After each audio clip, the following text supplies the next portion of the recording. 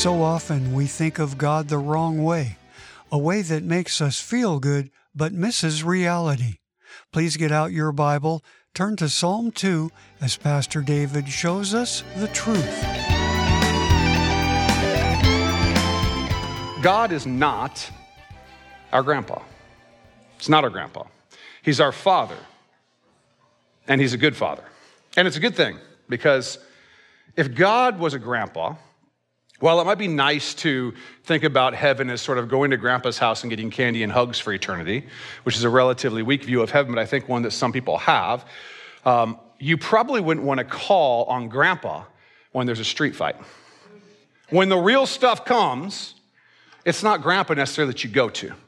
You go to your father, younger, stronger, ready to protect, ready to do those things. That's not necessarily a grandpa's job. That's a father's job. We do not need a senile, happy old dude in the sky. We need the Lord of hosts, the God of Abraham, Isaac, and Jacob. We need the King of kings and the Lord of lords, the defeater of the devil and death and sin.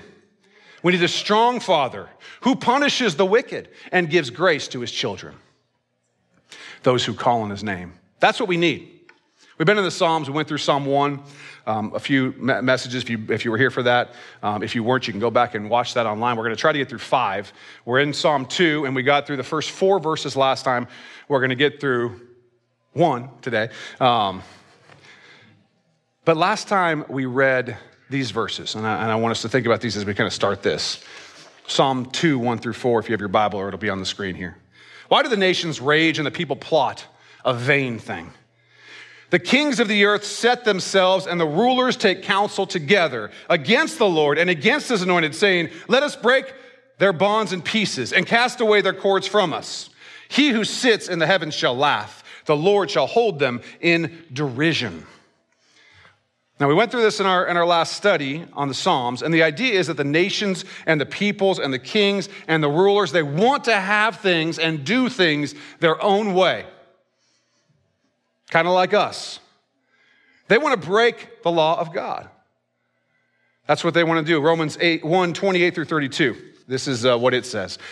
And even as they did not like to retain God in their knowledge, God gave them over to a debased mind to do those things which are not fitting, being filled with all unrighteousness, sexual immorality, wickedness, covetousness, or greed, maliciousness, full of envy, murder, strife, deceit, evil-mindedness. They are whisperers, backbiters, haters of God, violent, proud, boasters, inventors of evil things, disobedient to parents, undiscerning, untrustworthy, unloving, unforgiving, unmerciful, who knowing the righteous judgment of God, that those who practice such things are deserving of death, not only do the same, but also approve of those who practice them. They have convinced themselves that God will not be strong enough or will not have the resolve to punish them. They mistook God's patience and grace for weakness, and they no longer fear God.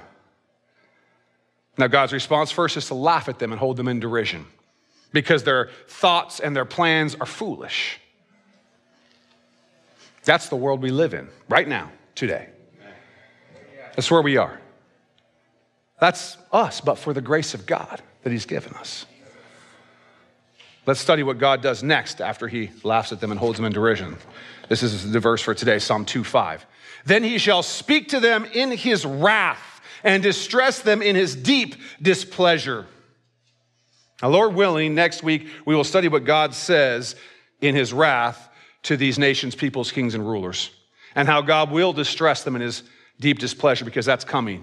Judgment is coming on the world, on the nations, on the people, on the kings, on the rulers. Do not assume, as they do, that God's grace and patience are weakness and lack of resolve. He is the King of kings and the Lord of lords.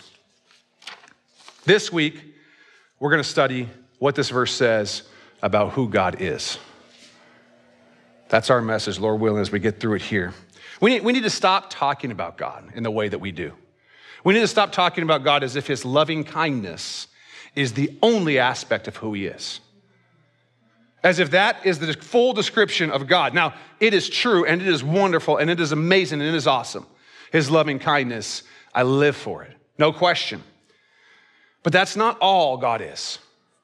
God is our Father, a good Father. And a good father isn't like a grandfather. There's a different mission there. A good grandfather may give the kid pizza and candy and let the kid sit on his lap and drive the car when he's like 5 years old.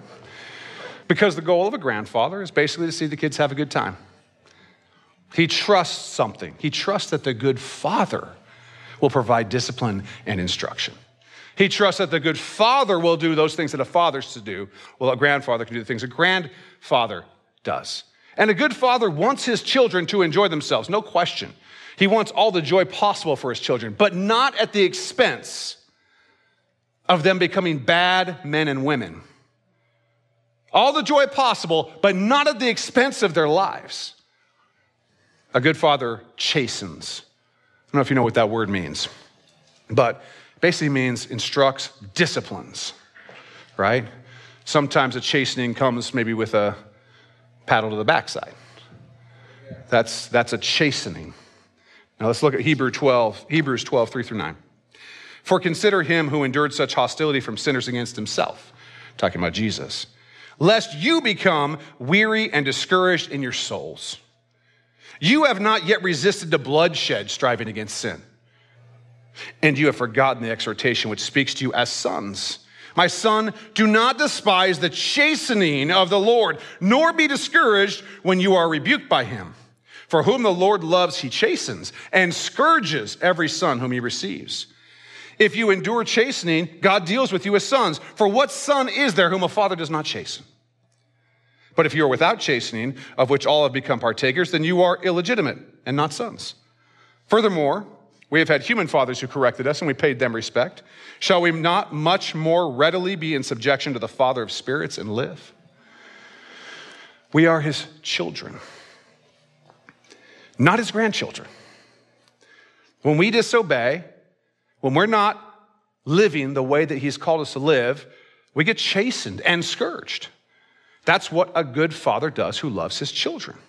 Now, I know many of us did not have good earthly fathers. In fact, there is no good father other than God. The rest of us can try to live up to that standard. But many fathers either haven't been there at all, or have chastened in a way that really was just physical abuse, or have failed to chasten at all and let their children become whatever they were going to become. No discipline at all. But God is a good father. God is a good father. He will teach us through pain if we will not learn through gentle instruction. And in my experience, it's often pain that has to come. We who are children of God have all experienced chastening and being scourged from time to time. This is what happens, and when it happens, we learn and we grow. Verse 11 of that chapter that we just read in Hebrews. Now, no chastening seems to be joyful for the present, but painful. Nevertheless, afterwards, it yields the peaceable fruit of righteousness to those who have been trained by it. We grow fruit through the chastening of the Lord. The Lord our God will chasten, will scourge, and through it, you will grow fruit. It's real. But here's a question I want us to think about, and we're just going to keep it in our minds as I kind of go through the rest. Here's the question. What if we have begun to believe the idea that's been put out there quite a lot, that God is like a grandpa? What happens to us if that happens? I just want you to think about that because I'm going to digress for a minute. Just hold on to that question. If you've been around Acts Church for long, you know we really try to speak the whole truth in teaching the Bible. Now, that means some of the things that we say in teaching don't make us happy. They don't make me happy because I'm calling myself to account first before calling anybody else. Instead, they tend to turn us towards confession and repentance and growth, which is difficult. But the God is a grandpa mindset, I think one of the ways it's come about in the Western world particularly, that's the only thing I can really speak to, is because the teaching of the church has been infected by the culture. Instead of relevance, which is a reasonable thing to want, It's reasonable to want to bring the message of the gospel, the message of Scripture, the message of Christ to people in a way that they can understand it. But there's a difference between relevance, which is more of an interpretive framework for us to understand things, and literally changing the message so it's more palatable. That's a totally different thing. And I think that started to happen because it's much easier to get up here and talk about how kind and loving and forgiving God is and ignore his wrath and his justice, especially if you use the world's current definitions of those words, kind and loving and forgiving, because the world has a different definition that they've come up with for those words. Let's start with kindness. I think kindness is too often confused for niceness.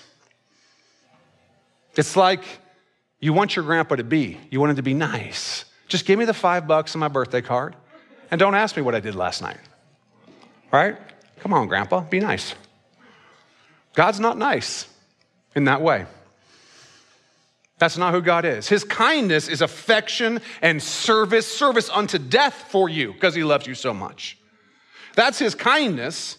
That's his loving kindness. It's loving. It's not weak like niceness. Like the kind of kindness people talk about when they talk about this world. You're not being kind. What they mean is you're not being nice.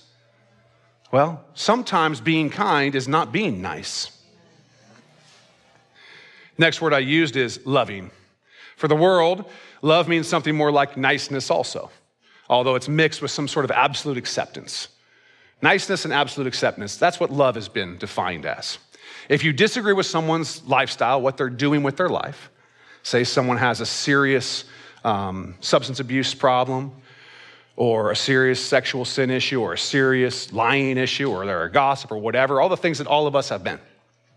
Love to the world says, you don't say anything about it. You don't confront them on it. They're doing them. That's their truth, right? That's what love means to the world, but that's not love. Love is been co-opted particularly by, we have a lot of sexual immoralities right now. Like they're just popping up every day, all kinds of different stuff.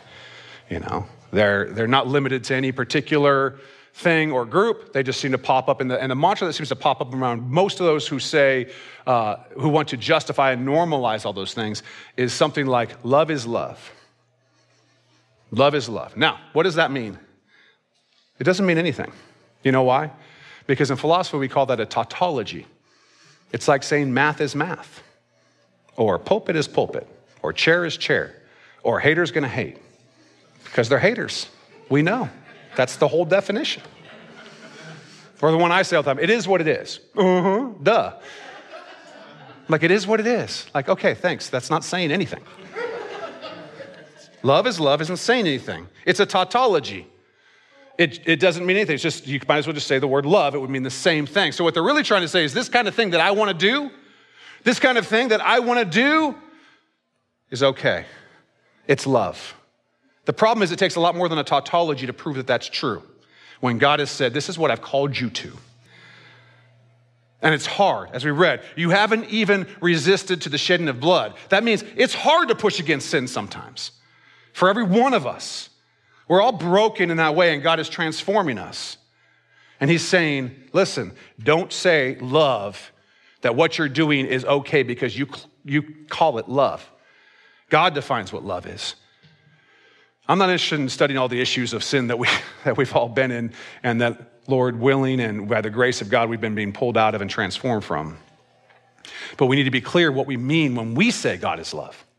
When we talk about the love of God, we need to be very clear in what we mean. God's love is not acceptance of anything we want to do. That's not what it is. God's love does not mean he justifies our gossip or our lying or our pride. That's not what love. Well, if you loved me, you would accept me for who I am. Nonsense. Who loves you that accepts you for who you are? Everyone who loves you is trying to see you be the best person that God has made you to be. Not stay who you are. That's not what love looks like. That's what niceness looks like. Nonsense. God's love is challenging. God's love is demanding. God's love is exacting. The kind of love that you would have for a child or a family member or a husband or a wife. You're not saying, whatever you want to do. You're like, no, stop doing that, start doing this. We're being transformed. Love is a transforming power. Love is something that transforms the beloved. 2 Corinthians 3:18. Listen to this. He's going to tell us how he's transforming us into his image. But we all with unveiled face, beholding as in a mirror the glory of the Lord, are being transformed into the same image from glory to glory, just as by the Spirit of the Lord. Have you ever transformed a Coke can? Anybody transform one? You know, squeezing it, showing how strong you are. Guys are like, no, I've never done that. I don't act like that. I'm way more evolved. Okay, if you are a girlfriend or a wife and your husband's sitting next to you, just grab him by the upper arm like this. Just do it right now. What you're going to notice is that every one of them is going to flex. That's what they do. I'm trying to play like you didn't ever smash the Coke can with me. I know how this works, all right? Goodness gracious. Anyway, if you've ever transformed a pile of wood into a house, some of you probably have done that. Maybe you've taken clay and beaten it and done the whole thing and made a pot or whatever. In every case, the thing being transformed is stretched and broken or nailed together. Things are added, things are taken away. That's what transformation looks like. It goes from its original shape to something new that the person transforming wanted the thing being transformed to be. It's not an easy process. It's not a painless process. It hurts and offends and bruises and it tears and it challenges. And in the end, a thing transformed is very different. That's what God is like. Not just handing you candy. He is transforming you into his image. Now, I know enough about who I am to know something very clear here. If God's work in my life is taking me from who I am and transforming me into his image, that's going to be a painful process. That's going to be a long process. It's a long way to go for me. You guys, not so much. You look great. But for me, it's a long process that he's transforming into his image.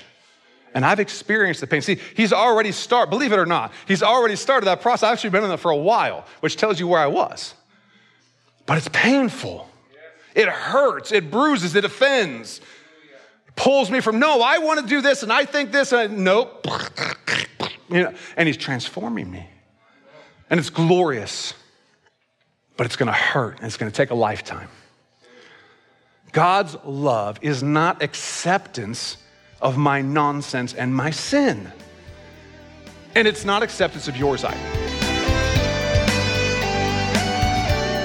On our own, we're hopelessly lost and can never measure up. And that's why we need a Savior, and that is Jesus.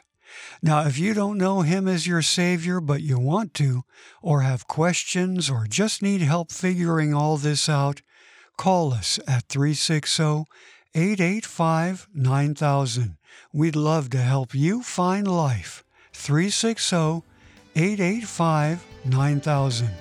Always great to have you with us. And I hope you'll check out part 2 for more with Pastor David Robinson here on Contemplate.